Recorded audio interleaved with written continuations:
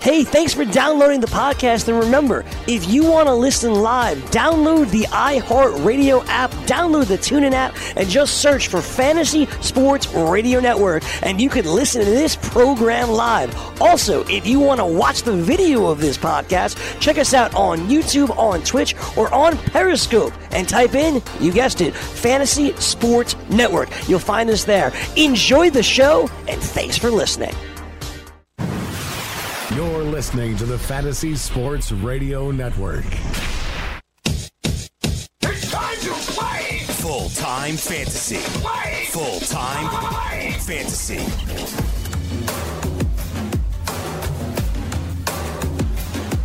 All right, it's Dr. Roto. Get out the insurance cards. Get out the copay. The office is open, my friends. Adam Roto's just clapping. I guess the Mets did something good.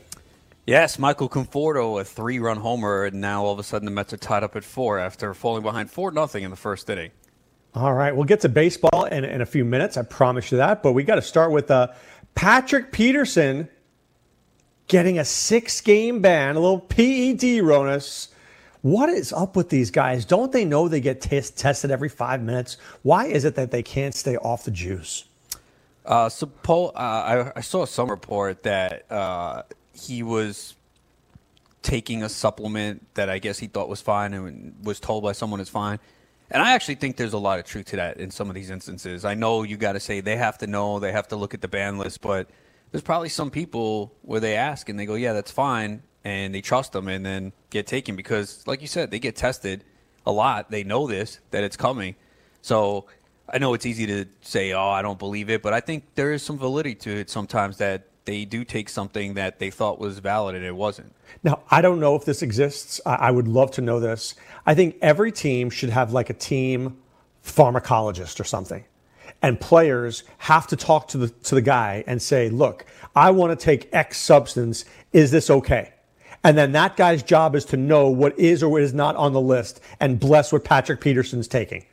Because otherwise, I mean, I got to blame Peterson for this. I do. At the end of the day, I have to blame the player. Even if he asked somebody, the person was obviously not in the know, and the player's responsible, and now he's not there for 6 games. And I don't consider Peterson a druggie. I don't. Maybe he is. Maybe he isn't. But I just think that he is responsible. He's got to know what he's putting in his body. Yeah, no, ultimately that is true. It ultimately comes down to him, and if he was advised to take something that the person thought was on the list, then it ultimately falls on him. He can't let that happen because now you hurt your team. I know. So I just don't know why teams, maybe they do. Maybe somebody could edify me and tell me why that they have this. But it seems to me that it would be an obvious position that every club should have a guy who people could go to and say, you're my go-to guy on meds. Is this one not allowed? Is this one allowed? Or take a look at this bottle. This is what's in it. Because maybe, look, I would agree with you that sometimes you don't always know a substance that's in a pill you're taking, but when it comes out in your urine, it comes out. Yeah, and just have someone and tell the players, look, anytime you want to take any supplement, call him. Ask him if it's acceptable, if it's banned. So this way you know, and we don't have to go through any of these, oh, I didn't know. So, yeah, it should be done, and teams should have someone in place there where they can call immediately and say, hey, look, I was looking at this supplement. Seems like it's good. It can help me. Is this something that I'm allowed to take, or is there something in it that's banned? Well, for the Cardinals' sake, I mean, it's a tough one. You have a new coach. You're installing a new offense. You have a new quarterback. And now your best defensive player is gone. I know you signed Robert Alford and you drafted Byron Murphy. But, I mean, it's hard to think that the first 6 games are going to be very good without Patrick Peterson back there. Which means it's good for fantasy because maybe they can put up more points. If there's a high-scoring games, we know they're going to play up tempo. So from a fantasy perspective, it should be good for your Cardinals offensive players. Yeah, isn't it, Matt, crazy how you look at it? Patrick Peterson's hurt. Get Kyler Murray and Christian Kirk and David Johnson in your lineup. Yeah, look, I know there's some IDP leagues, and obviously we have to play defense, especially in the high-stakes leagues. But we're always looking at mainly from an offensive perspective when it comes to fantasy football. All right, Adam. So I have to say, I don't want to apologize, but I will say that in the pursuit of getting the story right, I love The Athletic. It is just to be very old school. And a lot of the articles there are really good. And there was an article written today by Michael Lombardi who basically said that the Adam Gase, Mike Maccagnan thing was doomed from the beginning. That Maccagnan is nothing more than a guy who likes to scout players. That Gase was very opinionated about who he wanted and what he wanted. And to be quite honest with you, Maccagnan and this Heimerdinger had basically no idea what they were doing. Their drafts have been awful, and Gase hated the talent, and he was upset from the onset that he didn't even like these guys and he wanted them gone in the first place, but he just wanted a job. So he took the job with the Jets, even though he knew it wasn't the right fit. And it turns out that Maccagnan really basically was a glorified scout and was in the wrong spot. Yeah, and, it was a case of them basically Gase saying, okay, I'm going to hopefully win the power struggle. And, like I said, when you hire a coach, you're not going to let him go after he doesn't even coach a game. Very rare exceptions. So you figured that he was going to win out in this one, and it happened to be a little bit earlier than we thought. But, look, if it was a toxic environment, might as well move on. I know the timing's terrible, and it doesn't make sense for them to let him do the offseason, the draft, and the free agency, but you need to move on if you know that relationship is going to continue to get worse. And it was clear. I mean, it's been reported now for a couple months. Right. They said in this article here that Gase would have preferred Tevin Coleman. He wanted guys who are with the team culture. He doesn't like the overpriced guys like Bell. It's not that he wasn't a good player, but for example, Bell missed the voluntary workouts. He wanted a guy who was team first. I get that as a coach. I understand that. Obviously, I want the best players, but we do have to agree that these guys deserve to forget Adam Gase, who I can't stand, but these guys probably deserve to get fired on what they did in the last 4 seasons. Yes. Yeah, the problem is, and I think this is what people have a problem with, okay, so why is Adam Gase getting all this power? The Jets better be right on this. They cannot be wrong because they're putting a lot of faith in Adam Gase. And if he is wrong, like many of us think he's going to fail, it's just going to set back the franchise again several years. So that's the problem, is the Jets are instilling a lot of faith in Adam Gase here. Well, I think it's also not only Gase, that Gase wants to bring in a guy who understands football, who really understands that. And that's what he's hoping that Joe Douglas, who he's friendly with, can do, that they could change the culture and change the personnel, that these two guys who were there, look, that the Jets were never going to get good with them. I don't know if I agree with that. I liked some of the moves the Jets are making, but, it seemed like this Maccagnan was a very patient guy. It's hard to be patient in the NFL. You can't be on a 10-year plan, Adam. No, you can't. I mean, you got to win pretty quickly. I mean, you see the window's shrinking right now for these coaches. I mean, sometimes you only get 1 to 2 years, and if you don't show any improvement, you're gone, especially in a league where we've seen teams have the ability to turn it around from year to year. So there's very little patience for coaches in the NFL. You've got to really make a quick impact, unless it's a clear rebuild situation where they're going to give you 3-4 years, but we just don't see that much anymore. It says Gase is concerned about the culture of his team. Look closely at his decisions on his players in his final season in Miami. He wanted core players who would help install his ethos and work hard. Gase understands how free agent spending can upset the culture and create more harm than good. Gase is more in line with the Patriots way than overspending, so it had to make Gase crazy when they overspent for Le'Veon Bell. And on top of that, Bell chose not to attend the Jets' voluntary offseason program. Look, I get the ethos and I get the work hard and I get the culture and I get the Patriots way. Here's my problem when people compare everything to the Patriots way. There's only one Patriots way because there's only one Patriots. Oh, it's true. I mean, it's Belichick and Brady. I mean, how many people are going to be able to duplicate that combo? And then the system they put in place. And, yeah, everyone wants that model, but I don't think we've seen anyone kind of recreate it the way they have. Even the coaches that have left that team have struggled to form that culture in other places. Right, Josh McDaniels, Matt Patricia. Look, I feel the same way with the Spurs. You think you can replicate Popovich and Tony Parker and Tim Duncan? Good luck with that. You can't. We want to play Spurs-type basketball where everybody passes. You can't do that. You have to have the certain coach with the certain players. And I think people, they admire how these, the Spurs and the Patriots, but it just doesn't always work that way. Yeah, no, it's difficult to replicate. There's a reason why that's a special team and no one else can really do it. Yeah, so I get the Patriots way. I respect that they want to do that. I think a lot of part of the Patriots way and the Spurs way, when you think about it, stems from the coaches, as you said, right? Belichick and Tom Brady. You know, Brady, much like Tim Duncan, these guys have taken less money to stay where they are and create champions. How many people would actually do that, Adam? Yeah, not too many. That's the other thing too, is the big deal with the salary cap. As we've discussed, when you get these rookie quarterbacks on their rookie deals, it just opens up a lot of salary, and then all of a sudden you got to pay them, and now you're looking at a problem. You got to get guys to come in cheap, and the Patriots kind of just recycle and bring new people in, and are able to compete year after year, and we just don't see other teams be able to do that. I know this may sound like a naive question to you, but you're Josh McDaniels, you're Matt Patricia. You've watched Belichick for the last 5 years. Then you get your shot. How come you can't create what he does, even though you know what he does? Well, I think it goes back to previously what you said before. Number one, Tom Brady. I mean, when you have that quarterback and leadership in place, it just makes everything easy on the offense, and they haven't gotten that quarterback when they go to another place. And it takes a while, too. I don't think you can just wave the wand that first year and say, okay, I see the blueprint and I'm going to run it this way. I just don't think it's that easy. Yeah, and I think you're right. Honestly, I think it takes a while and an ownership, a general manager, to create the culture and allow the coach to create his roster, because finding your guys could take 3 or 4 years. And I think what you said was very true. Let's just say that the people in Detroit like Matt Patricia, and Matt Patricia knows Belichick's way.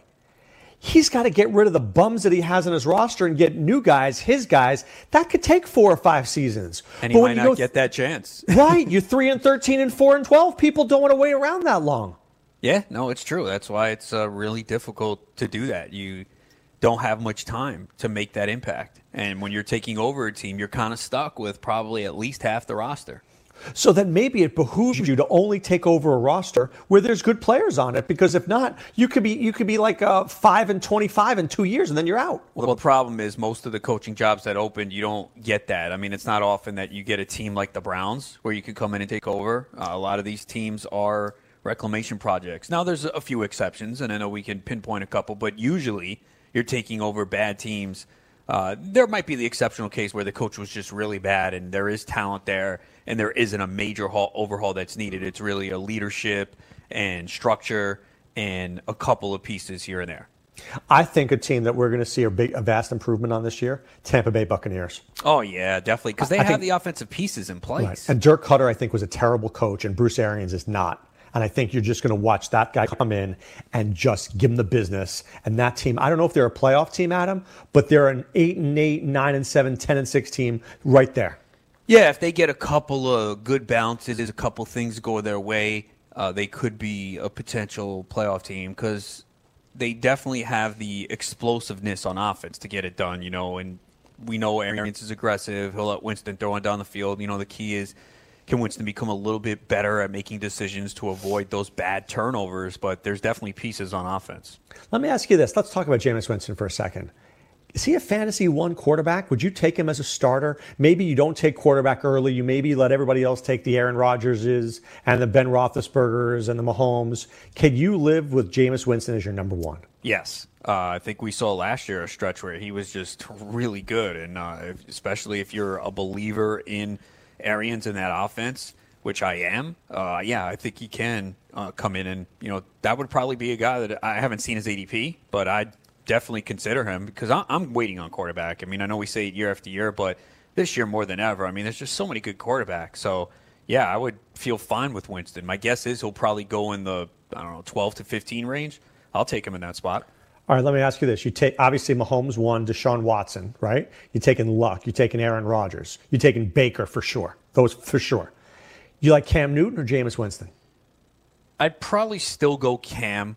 It seems like the shoulder is fine and he'll be good to go, and he still runs a lot. So I'd probably go with him, although I think he'll be pricier. Trubisky or Winston? Winston. Russell Wilson or Winston? Wilson. Matt Ryan or Winston? Ryan. Carson Wentz? Wentz. Jared Goff? That's close. I might go Winston. I'm a little bit concerned about the Rams' offensive line. They lost some pieces. I think they'll still be good, but I might go Winston. And I think, too, I think I'll go Winston, but it's close. Dak. I'll go Winston. I'm telling you this, though. Dak's going to be one of the best values this year in fantasy football. You could win with Dak, I think. You absolutely can. He gets no respect. And just go look at what he did when Amari Cooper was there. He runs a little bit. He'll get some rushing touchdowns. He showed really good connection with Cooper. I think Gallup takes a big step up. Getting Witten back. Dak is probably going to be the guy that I want as my QB2. Round 16. Right, and he might wind up being your QB1 many of the weeks, depending on the other quarterback you take. But he is the guy to get very cheap. He is like 16th round, basically 19th, 20th quarterback off the board. If I tell you your two quarterbacks are Jameis, Dak, you happy? Very, very, because I didn't invest a lot of draft capital in it, and I'm going to get really good production. Now, the only problem is it could be a headache from week to week. If they're both really good, right? Who do you play? Who right? And you know this. That's the one thing. Now, we got bailed out by Mahomes last year. If you had Mahomes another quarterback, Mahomes made it easy. After week one, you said Mahomes is in every week. But that's the one thing is when you do go in that range of 12 to 20 and you get two, if they're both like solid week to week, you're afraid to make the wrong mistake. You're afraid to make a mistake every week, right? You're going to, though. You have to accept that. You go, it's not going to work out every week, but you're in good shape because you didn't spend a lot of money. Would you take Big Ben or Jameis? I think I got to go Ben, man. Lamar Jackson or Jameis? Ooh. Probably Lamar because of the running, man. The running means a lot. He just needs to improve a little bit. All right. I love this discussion. All right, we'll talk a little more fantasy football and, of course, fantasy baseball when full-time fantasy returns right after this.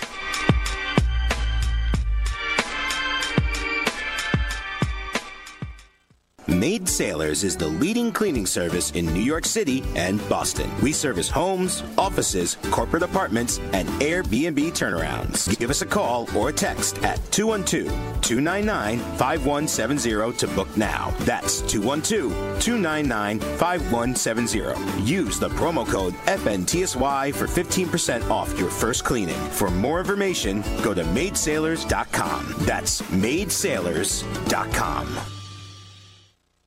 What's your IRS problem? Do you owe back taxes? Is there a lien placed on your property? Have your bank accounts been frozen or seized? Have your wages been garnished? Are you being audited by the IRS? Are they sending you letters that demand actions and have urgent due dates? Well, solving your tax problems is as easy as calling Taxes 321. The IRS is the largest collection agency in the world. You need the best representation to give you peace of mind. You need experienced professionals that can cut through the red tape and stop the collection process. If you have a serious problem with the IRS, call the Taxes 321 network today. We'll get them off your back. 800-961-3631, 800-961-3631, 800-961-3631, 800-961-3631. Rain dance! Make it rain. It's so bad listening to these guys. The Captain Obvious here is just brutal. It's hard enough with Chris Webber. Now you throw Reggie Miller in. Here is Webber, and then Miller's like 1A, like right underneath, guys, when it comes to just absolutely the worst commenting, the worst play call. Chris Webber and Reggie Miller commenting on the same game. Guys, is worse than watching paint dry. Weekdays, 6 to 9 a.m. Eastern on the Fantasy Sports Network and on your popular podcast providers.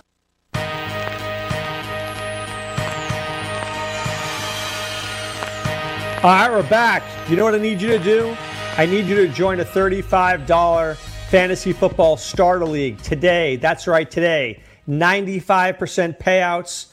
Not only do we have typical 90-second per pick drafts, but we also have slow drafts where you can get 4 hours to make your pick. You don't want to rush? Join a slow draft now at fulltimefantasy.com. And, of course, at Play FFWC. Check it out there. Be part of what we're doing. Registration is now open. Full-Time Fantasy Sports is the home of the top-ranked fantasy players throughout the world, Ronas. Not just in America, the world. Yeah, no, definitely check it out. It's always a lot of fun. Once you start doing one, you're going to sign up for one the next day. You really are. It's almost addictive, right? It's like once you go there, you can't turn away from it. No, for sure. I mean, once you get into that groove and you start to see how things go, and you're like, oh man, yeah, I want that guy. All right, I'm going to do another draft, make sure I get him. All right, let's take a look at a little fantasy baseball afternoon ball. The Mets are playing the Washington Nationals. As Adam said before, it is 4-4. Zach Wheeler letting up 4 runs in 3 innings. Anibal Sanchez out of the game after an inning and a third. Why did he leave early, Adam? He got hurt. I don't know what it was. They haven't seen yet, but he clearly knew something was wrong. And the trainer came out, and he was very upset. So definitely seems like something that's going to cause him to miss time.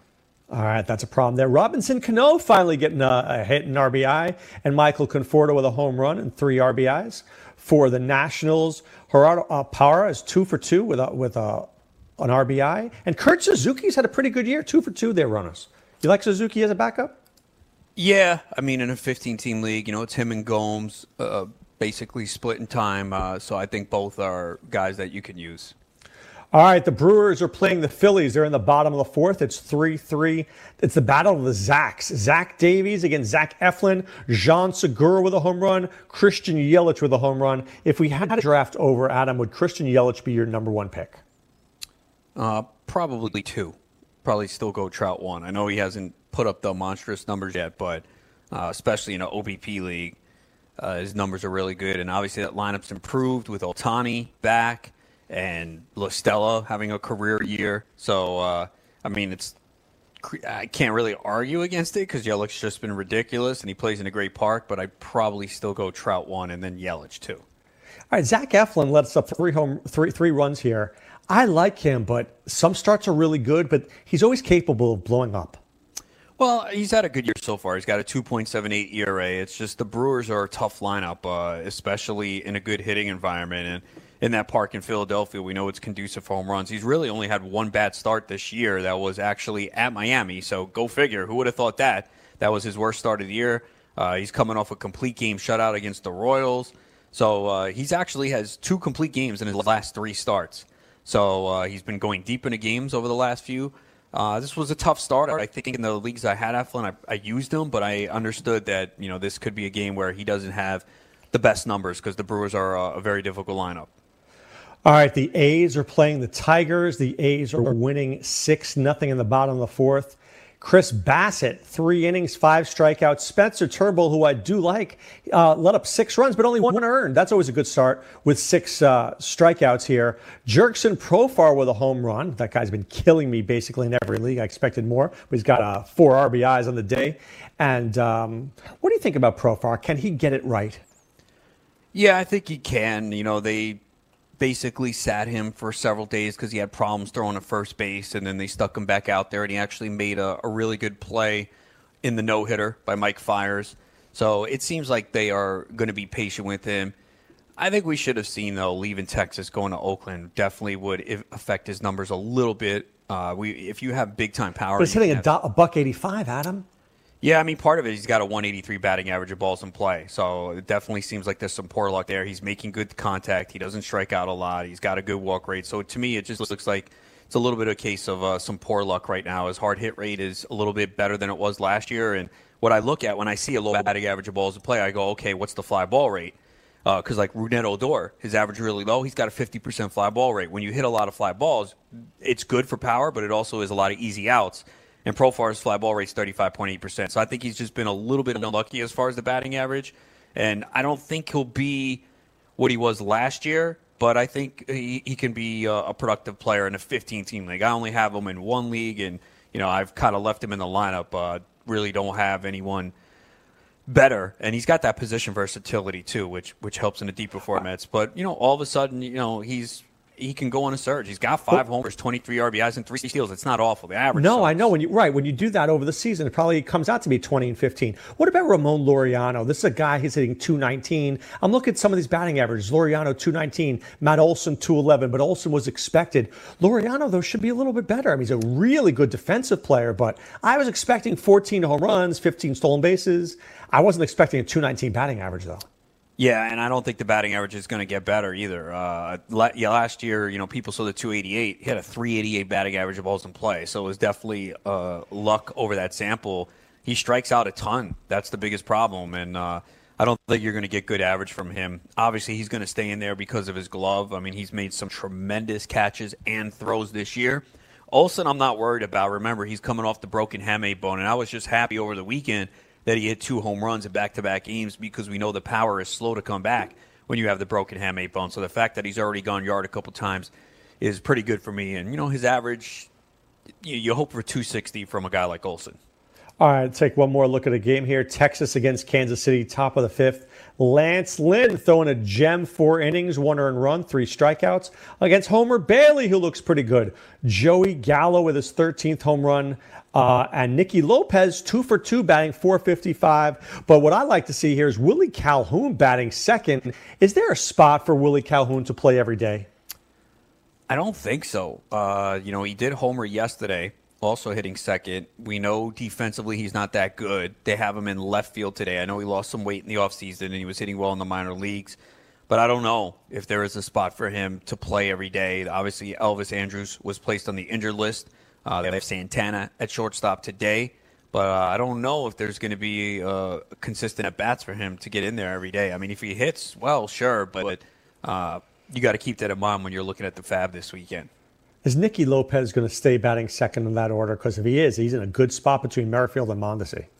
I would think so. I mean, you look at the rest of their lineup, I don't really see anyone else that they could put in the 2 spot. Merrifield's going to stay leadoff. Mondesi's going to be at the top. Gordon, Dozier, Soler. So, who from the bottom are you going to put up there? O'Hearn's not a 2-hitter. The catcher's not a 2-hitter. And I don't think Gutierrez is. So I think they brought up Lopez with the chance to play. And as long as he's solid, I think he'll stay in that 2 spot. All right, so let's take some time now. It's Thursday. It's a getaway day. Who are some of the names that we're trying to identify in this week's Fab? Because this is going to be a big week. So I've got down Nicky Lopez. I've got down Willie Calhoun. I've got Corbin Martin. I've got Austin Riley. There's a bunch of names this week, Adam. Yeah, and Brendan Rodgers getting the call up today for Colorado. So you got to think he's going to play second base every day. I don't know if this is related to Trevor Story, who left last night's game with a knee injury. He said it's a bone bruise, and he expected to be back in the lineup on Friday. But that's certainly a possibility that maybe they put him on the injured list. There's a lot of options this weekend. This is going to be a lot of Fab money is going to be thrown off the board this weekend, and I think there might be a lot of leagues where people have nothing left after this weekend because there's Keston Hiura out there. This is just a heavy weekend where you're going to see a lot of players go. It's a week where a lot of the prospects that we were waiting for were getting the call up. Austin Riley came up, hit a home run yesterday, and we know he doesn't have much outfield experience. He only played 4 games in the outfield this year, but Ender Inciarte went down. Oscar Mercado from Cleveland is going to be someone that people go after and might slide under the radar now because of the money that's going to be spent on some of the other guys. And I picked this guy up last week in 2 leagues, but he might still be out there. Ledmus Diaz. I mean, he's playing every day right now with Jose Altuve on the injured list. And some leagues he has eligibility at second, short, and third. I wrote about him in the Stock Watch today and put down all the games played at the different positions. If you're in a league with just 1 game, I mean, he's eligible in the outfield, first, second, third, and short. He's homered 3 times since taking over for Altuve. And the Astros are on fire right now, and he's going to hit 6th or 7th with a lot of opportunities to drive and run. So that's a guy that's probably going to go under the radar if he is available. I would think in last week's leagues he was picked up a lot, but maybe he snuck past in a couple leagues, especially in 12-team leagues. But Diaz, I think, is another name that could be out there. Who do you think the number 1 guy in Fab is going to be this week? Do you think it's going to be Hiura? Do you think it's going to be Austin Riley? Who would you pay the most for? I think it really depends on your roster and what you need. If you need, second base, middle infield, it'll be Hiura. If you need, Riley should only be third base, I think. Third base, right? Yeah. Corbin Martin probably will be really high, I think, because pitching is really difficult to find. He's on the Astros, so I think he's probably going to be the guy that goes the most because the bats are kind of going to cancel each other out. I think you're going to see triple-digit bids, though, for all these guys. I mean, Riley homered his first game, and he was killing it at AAA. Hiura is a well-known prospect. He's going to go for a lot. Mercado and Lopez will go a little bit less. Calhoun will probably go for a little bit more, though I do see some people already that are a little reluctant because of last year, but I don't think you can hold that against them. I mean, just because a guy comes up and doesn't hit right away, we're going to bury him. You can't do that. So my concern with Calhoun, though, is I just don't know if he's going to have the ability to play every day because they have a lot of outfielders there. They got Chu, Pence, Gallo, Mazzara. So, like, where is the spot for Calhoun to play? That's my biggest question mark. I know he's in there 2 days in a row, and he homered yesterday, so you know that they were going to get him in there today. But if he goes 0 for 4 today, what are they going to do tomorrow? I know they've sat Chu against the lefties sometimes this year to get Pence in there, but I don't know where the path is to playing time every day unless they sit one of those guys every day and just kind of alternate. But I'm not sure where the path to full-time at-bats is for Calhoun when you compare him to the other guys out there. If Riley's up, he's going to play every day in the outfield as long as he's a disaster. Here is going to play second base every day as long as he hits. Lopez is going to play every day. Mercado's going to play every day. I don't think we could say the same for Calhoun right now when you have Chu, Mazzara, Gallo, and Pence. And what about Brendan Rodgers, who everybody wants a piece of the Rockies lineup? I mean, let's assume that Story's out for 10 days. How much do you spend on a guy like that? But even if Story's not out, I think they called him up to play. They sent Garrett Hampson down. McMahon's struggling. So Murphy hasn't played second base at all. They've been sitting Murphy a lot, man. They faced a lot of left-handers, but he didn't start in either game against Boston. So you think Rodgers is safe? I wouldn't say safe. It's the Rockies. I don't trust anything they do, but I think they called him up to play. So I think he will get the opportunity to play every day, and if he hits, he could stick. Because what's the point of calling him up? But that's my point. The Rockies do this. Why was Garrett Hampson up here if he's not playing? What's the point? And he was up here basically most of the year. So I don't trust the Rockies because they make a lot of perplexing decisions. So I would think, based on logic, why would you call this kid up and not play him? What's the point of having him on the bench? But they've done this before. They did it with McMahon last year. I mean, everyone's like, why isn't McMahon playing? Why would you have that guy on the Major League roster if he's not going to start? So my worry with Rodgers is I don't trust the Rockies. Do you think Oscar Mercado could keep this job full-time for the rest of the year? Yeah, because the Indians outfield sucks. I'm not sure he's going to hit. That's my biggest concern with him. But the opportunity is going to be there. Carlos Gonzalez has done nothing. I know Jordan Luplow's had a couple home runs recently, but they just lack any good outfielders. So Mercado did look a little overmatched in some of the at-bats I've seen so far. But, again, it's only 4 or 5 plate appearances. But he struck out 3 times so far in 4 plate appearances. So I'm a little concerned about him. But he's got speed, and that's a hard quality to find right now. So I think, again, this is where it comes down to roster composition. If you need stolen bases badly, maybe you were counting on Jose Altuve for stolen bases, and he's out, and he's out with a hamstring injury. So when he comes back, does he run as much? It's the Astros. Do they need to be aggressive? If you have that, then you might say, you know what, I might need to get a Mercado or a Lopez because I really need stolen bases. I'm pretty good in power, but I was counting on Altuve for 20 steals, and he has 1, and he has a hamstring injury, and he might not run when he comes back. So I need to shore up that category. The other thing, too, is go look at your stolen base category right now. Even if you're middle of the pack near the bottom, you can move up 5-6 points with 5-6 steals. Now, teams are not running as much, but that's a guy, if you can get off the waiver wire, that's going to run. I mean, that's why I bid $7 on Charlie Tilson last week in labor, Adam, because I needed the stolen bases.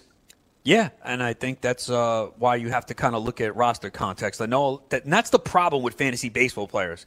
They always say, rank these guys. Oh, great. Yeah. It's fine, but what do you need? We're in May now. Honestly, it's my least favorite question that we get from people is rank these guys. Because I don't know your team. I don't know your roster. I don't know your roster construction. I don't know the rest of your league. I can tell you how I rank them as individual players. But, I always write back to somebody. It depends on what you need.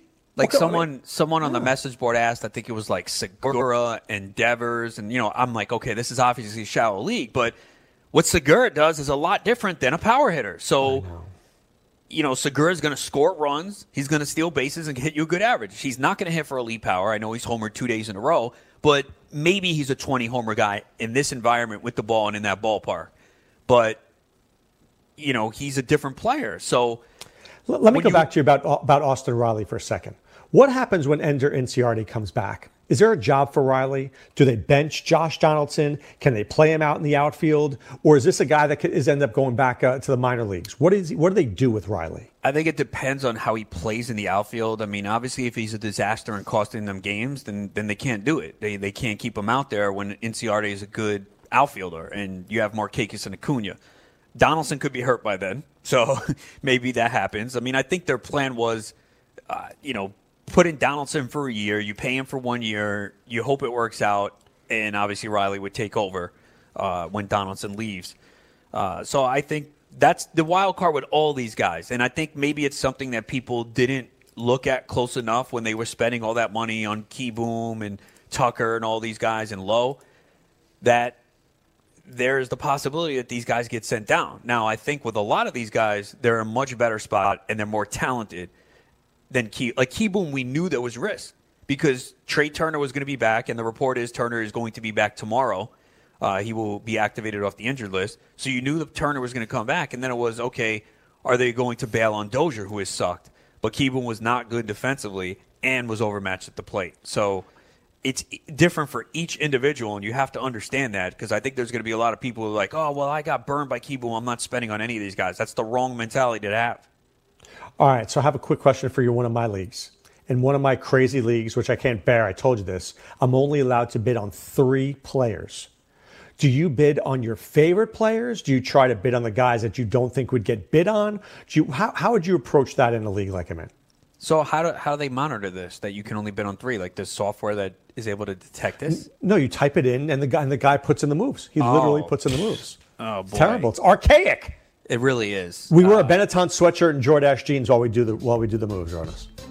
Yeah, I mean, look, if you have the money and you feel like you can get one, then you got to put one of the top stub ones, maybe 2 good ones, and then one under the radar that you can get for a little cheaper. All right, but I only have $100 for the season. You spend $25 on Hura? If you believe in him, yeah. If you think he's going to play every day the rest of the year, I mean, you're getting 4.5 months out of him, potentially. Good point. True. All right, we got more baseball, including the night slate right after this. If you've heard of WeatherTech floor liners, you probably know that for your vehicle's floor, nothing protects better. But what about protection for the rest of your car or truck? I'm David McNeil, founder of WeatherTech. Besides our floor liners, we design, engineer, and manufacture a wide range of automotive accessories right here in America. And just like our floor liners, everything is done to the highest standards possible. We understand what kind of investment owning a vehicle can be, so we do everything possible to help you protect it. We don't take shortcuts, and we never make concessions when it comes to quality. For everything from cargo liners to cleaning and detailing supplies to mud flaps and car covers, the one place you need to go is WeatherTech.com. So if you are familiar with our floor liners, just imagine how well the rest of our products will work for you. Learn more about our full line of automotive accessories at WeatherTech.com or call 1-800-CarMats. WeatherTech.com. Proudly made in America. Maurice Allen, 2015-2016 European Long Drive Tour Champion, 2017 World Number 1. Me personally,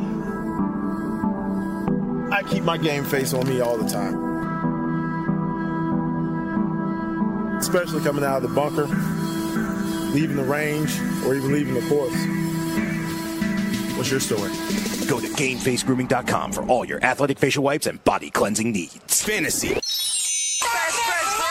Were you ever able to change your manager's mind on the mound about taking you out of a game? As a player, the respectful thing to do, wait till you get in the dugout. Not only in the dugout, but wait till after the game's over. If you're upset with anything, no matter what it is, wait till the next day and then talk to me about it, because you've had a chance to cool down. You've had a chance to gather your thoughts and make sure you say what you want to say and not say it in a way that you don't mean it.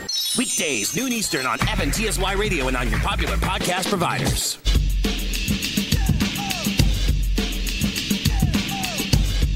All right, we are back. Tommy La Stella went 4 for 5, mashing his 11th home run last night. And if you weren't using DailyRoto.com MLB Fantasy Optimizer, you may not have had him on your DFS rosters. Swing for the fences playing daily fantasy baseball with DailyRoto.com. Become the 8th Daily Roto lineup optimizer user to win $1 million in a FanDuel or DraftKings tournament, or become one of the countless number of people who have won thousands of dollars. If you're playing MLB DFS and not using DailyRoto.com, you are doing it wrong. Enter promo code FNTSY for a 10% discount, and you'll get lineup alerts, projected ownership percentages, weather updates, fantasy projections, and the use of the same Daily Roto lineup optimizers to produce millions in DFS winnings. That's a 2019 MLB Daily Roto Premium Package at DailyRoto.com. Use the promo code FNTSY and get your 10% discount today. Real quick, Ronas, Bucks Raptors, what'd you think? I wasn't surprised. I said it on the show yesterday. I liked the Bucks 6.5, and it obviously looked pretty bad for a while. Just the Bucks were not shooting well early on. It took some time for them to get going. It was a little disappointing for the Raptors down the stretch. You know, that was a game you figure that they could have won easily. They were pretty much in control and outplayed the Bucks most of the night, and they just didn't really get much from their bench at all. You know, the Bucks got a little bit more from their bench. Brook Lopez was tremendous, hit a lot of big shots last night, and it was a game I feel like Toronto kind of let slip. They let it get away. The fourth quarter, the Bucks came back and were in control, and that actually could be a game that kind of changes the tenor of the series. Because I think if you watch that game, you felt like Toronto should have won, and they didn't. Not only did they not win, they didn't even cover. That was a bad. I had the Bucks yesterday. I'll admit it was pretty fortunate. I mean, I've been on both sides of it. I've had some tough beats this year, including that Rockets game where Paul and Harden missed free throws in the final 15 seconds. Yeah, I remember that. That was bad. Yeah. That's a bad beat, dude. Yeah. So I wouldn't say this was a bad beat because it's not like one play at the end that determined it. But, the Raptors were outscored 32-17 in the fourth quarter. I mean, that was pretty bad. So I wouldn't say it was a bad beat, but it was a tough loss if you took the Raptors. But Marc Gasol did nothing. Danny Green did nothing. And Can I ask you a question about Marc Gasol? Didn't he used to be good when he was with Memphis? He's gone to Toronto. Where's his game now? He's got no game. He's got no offensive game. This guy used to go 32-17, and now he's like a 0. He's not a 0, but he has not played well here in most of the playoffs, and I think it's just he's getting older. I mean, he's 34, and so am I, Ronas, but come on. His body's taking a beating, so that's what it is. I just think, he's gotten older. He's shooting three-pointers. He's not going low anymore. I honestly think that these guys are struggling playing with Kawhi because he could just do everything, and they're just standing around. They don't even know where to go. They just need to know to get out of his way. But can't you say the same thing about Giannis then? Why is his team able to adjust? Well, because here's what they do. The difference is Giannis drives, and these guys are smart enough, because Brook Lopez went to Stanford and a couple other things. And what happens is they just spread the court. Giannis drives, kicks it out. They get a three-pointer. They make it. Boom. I just think they missed a lot of shots. I mean, Kyle Lowry played great. I mean, it's been one of the knocks on him is his playoff, and he was tremendous last night. 30 points. 8 rebounds, so they need him to do that every game for them to be in this series. And they're not going to get that from him for every game. Siakam shot only 6 of 20. That's a guy that you need more from. But they really got nothing from the bench. Ibaka only played 17 minutes, while off the bench, Brogdon, Hill, even though Connaughton only played 11 minutes, he got some. Yeah, but watch big the rebounds. Court spacing. Watch the Bucks court spacing. The Bucks court spacing is much like the Spurs court spacing. They all find a spot on the court. They all get open. George Hill slithers in a corner. The guy's always open. Well, Budenholzer was on Popovich's staff. Look at it. I'm telling you, that's the Patriots way. That's the Spurs way. This team has great court spacing. I don't know whether they beat the Warriors. I don't know. But they beat the Raptors because they're going to outspace them and hit some shots. Yeah, I don't think this series is over. I thought the Bucks would win it, but I still think this can go 7 games. Again, Toronto outplayed the Bucks last night. They really did. If you watch that whole game. If you can't beat a team when you're outplaying them, what are you going to do when you're not? Yeah, but they were also going to get better performances from some of their guys. So, again, it's one game. We do this in NBA all the time. We overreact. Remember the Sixers were up 2-1. Toronto was done. I never felt that way. I thought the Sixers outplayed their hand then. Not you. I'm saying a lot of people. Oh, People do this in the NBA. They're like, oh, this team was terrible. I mean, probably everyone thinks Portland's going to get swept now, right? Because of that one game. Portland's going to win one game. They're going to win one, maybe Wait two. a second, Doc. Two. You went from I Portland. love Portland. I love Portland's Portland. going to win Love the them. West, Yeah, and now they're winning one game. Yeah, one game. What happened? I watched happened? the Warriors. I watched the Warriors. Oh, the Warriors are so good. The Warriors are so good, dude. You know what the problem is with the Trailblazers? They've got two outstanding guys. They do. They have two of the top players in the NBA. But outside of that, man, they don't have anything. If those guys aren't scoring 40 each, they're not winning. And that's a lot of pressure to put on a guy for 7-game series. To both play at the highest level for another series after just doing it in the last series, that's a lot to ask for. Yeah, but at the same, the Warriors don't have a lot of depth either.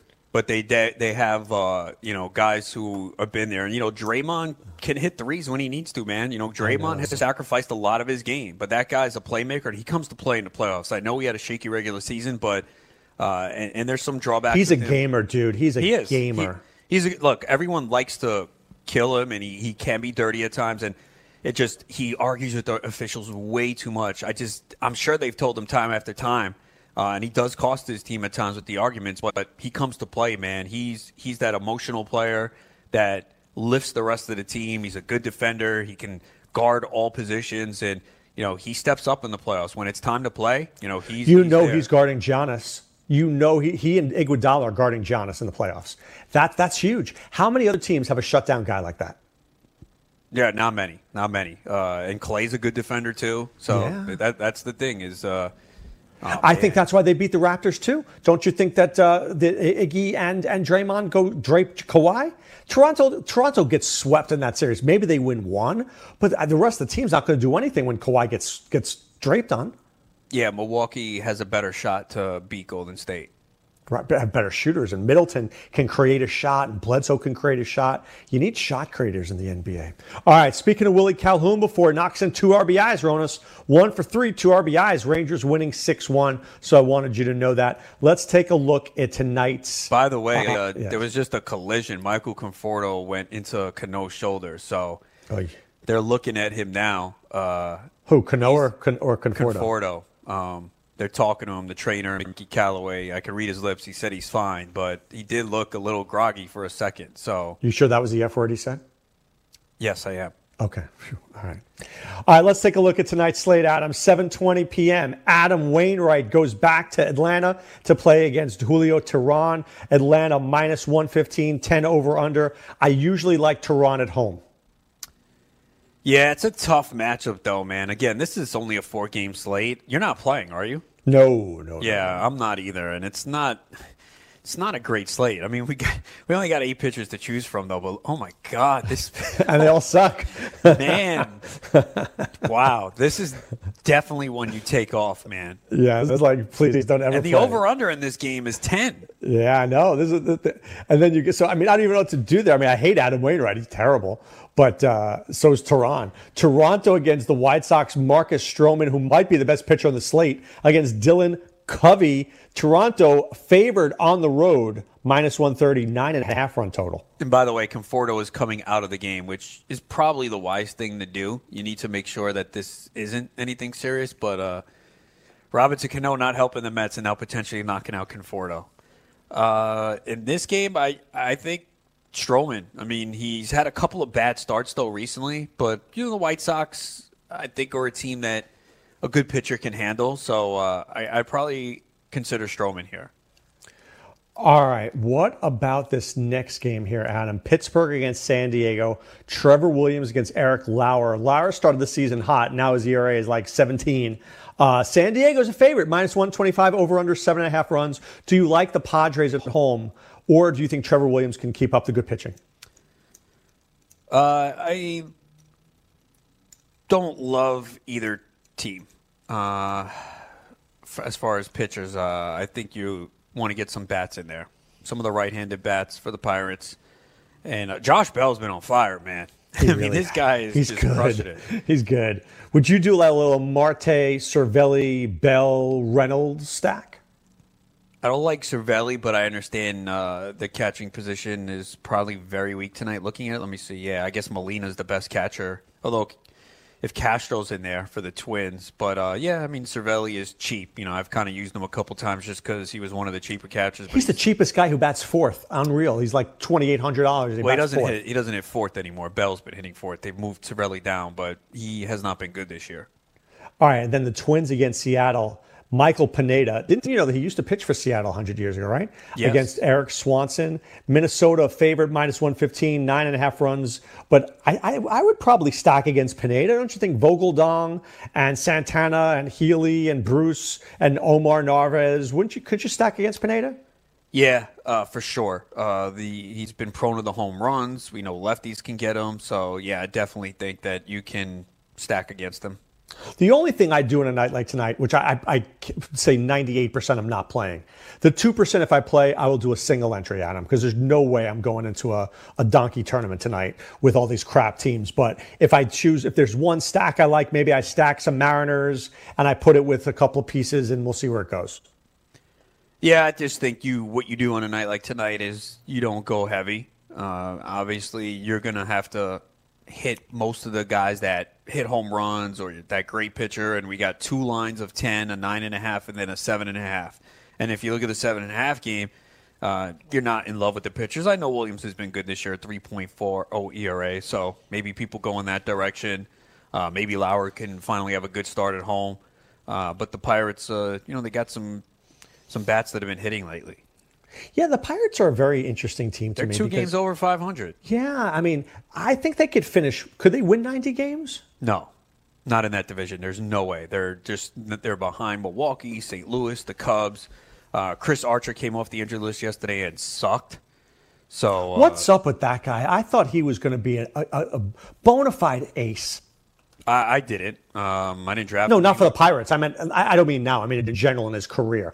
He's just never been the pitcher I thought he'd be. I mean, I liked him for several years, but over the last couple of years, he's a guy that you look at the underlying numbers and you're like, he should be better, and he just doesn't put it together. So, the strikeouts have always been there for fantasy, but he's not been able to have an ERA under 4 in a couple of years. Yeah, and now I don't know how healthy he is. Because, he walked tons of guys yesterday and was fortunate to get out of that first inning. And right now the walks and home runs are up, and I wonder how healthy he is. Maybe he came back a little too soon. All right, let's take a look again at the afternoon game. So the Mets and Nationals in the bottom of the 5th. It's 4-4. No, Zach, it's not anymore. What? Oh, 6-4. You're right. 6-4 just Gerardo changed. Parra hit a 2-run homer. Oh, Gerardo Parra. Remember that night? That guy, I always thought he was going to be good. 2-run homer. That is absolutely right. Sanchez left the game injured. Zach Wheeler, 4 1/3, 6 earned runs. What is the problem with Wheeler? I want to love Wheeler, but you just can't rely on him every start either. For some reason, he struggled against the Nationals this year. This is his 3rd start against them, and they've all been disastrous starts. Now, today he had a bad first inning. The first batter was a dribbler to third base, but then he started to really get hit hard. And he did settle down. After that first inning, he was pitching well. And then, that ball where Conforto got hurt, it probably should have been caught. I don't know what Cano was doing, but that ball dropped in for a hit, and then he just gave up the 2-run homer. But since that first inning, he had really settled down. And we often see that with a lot of pitchers. But Wheeler is a guy that I would absolutely be buying low on right now. The strikeouts are there. This was only the 4th home run he's allowed this year. It just seems like for some reason, and this happens to pitchers, that they have that one team that just hits them, and he's happened to face the Nationals 3 times, as the Mets and Nationals have already played a lot. But to me, it's all about health with Wheeler. He's healthy right now. The velocity's there. This is a guy I would be shooting to buy right now. In fact, I would send offers today, right now after this game. All right, I'm going to do that then. Adam Rona said to do that. All right, so that's probably a great idea. The A's are now up 9-0. Josh Phegley homers, a 2-run homer, and Matt Olson homers. I'm telling you, man, Matt Olson, everyone knew that it could be a struggle, but this is the best thing that has happened. And there were people, I know in my Great Fantasy Baseball Invitational, Olson was dropped as soon as he went on the injured list. And I can understand that in a 15-team league if you had a lot of injuries, because it was probably the initial timetable was they thought maybe 2 months. And he obviously came back early May, basically only missed, a little over a month, because that was in the Japan series where it happened. So that was like March 22nd. So he missed about 6 weeks, and the fact that he's come back and hit 3 home runs, I don't remember this happening with many guys with broken hamate bones. We usually see the power diminish. So the fact that he has 3 home runs already is a huge boost for those that have Olson. I couldn't agree more. And I'll tell you, Josh Phegley has always been a guy who really hits lefties well. But I think he can turn into a legitimate catcher in deeper leagues, Adam. I think he's very underrated. And, maybe he bats 8th or 9th. I get that, but there is some power there.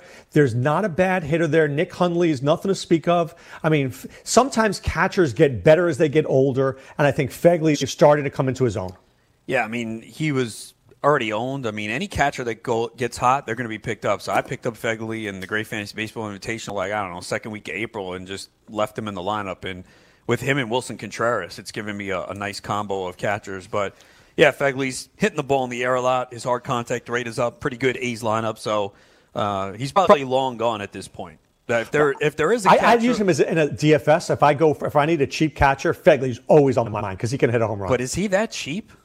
Not on DK. DK, right, every catcher is like $5,800. Yeah, so that's why. And obviously in FanDuel, you don't have to use the catcher.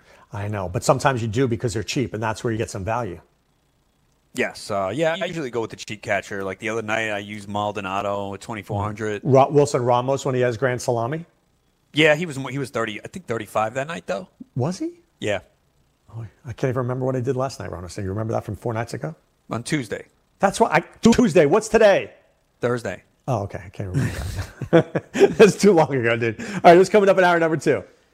Greg Jewett from Fantasy Alarm. He's going to join me at 3:20. And what is he going to be talking to you about? Cricket.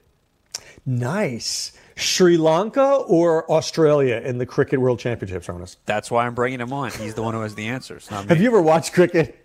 If I flick through the channel and I saw a fatty in the stands, then yeah.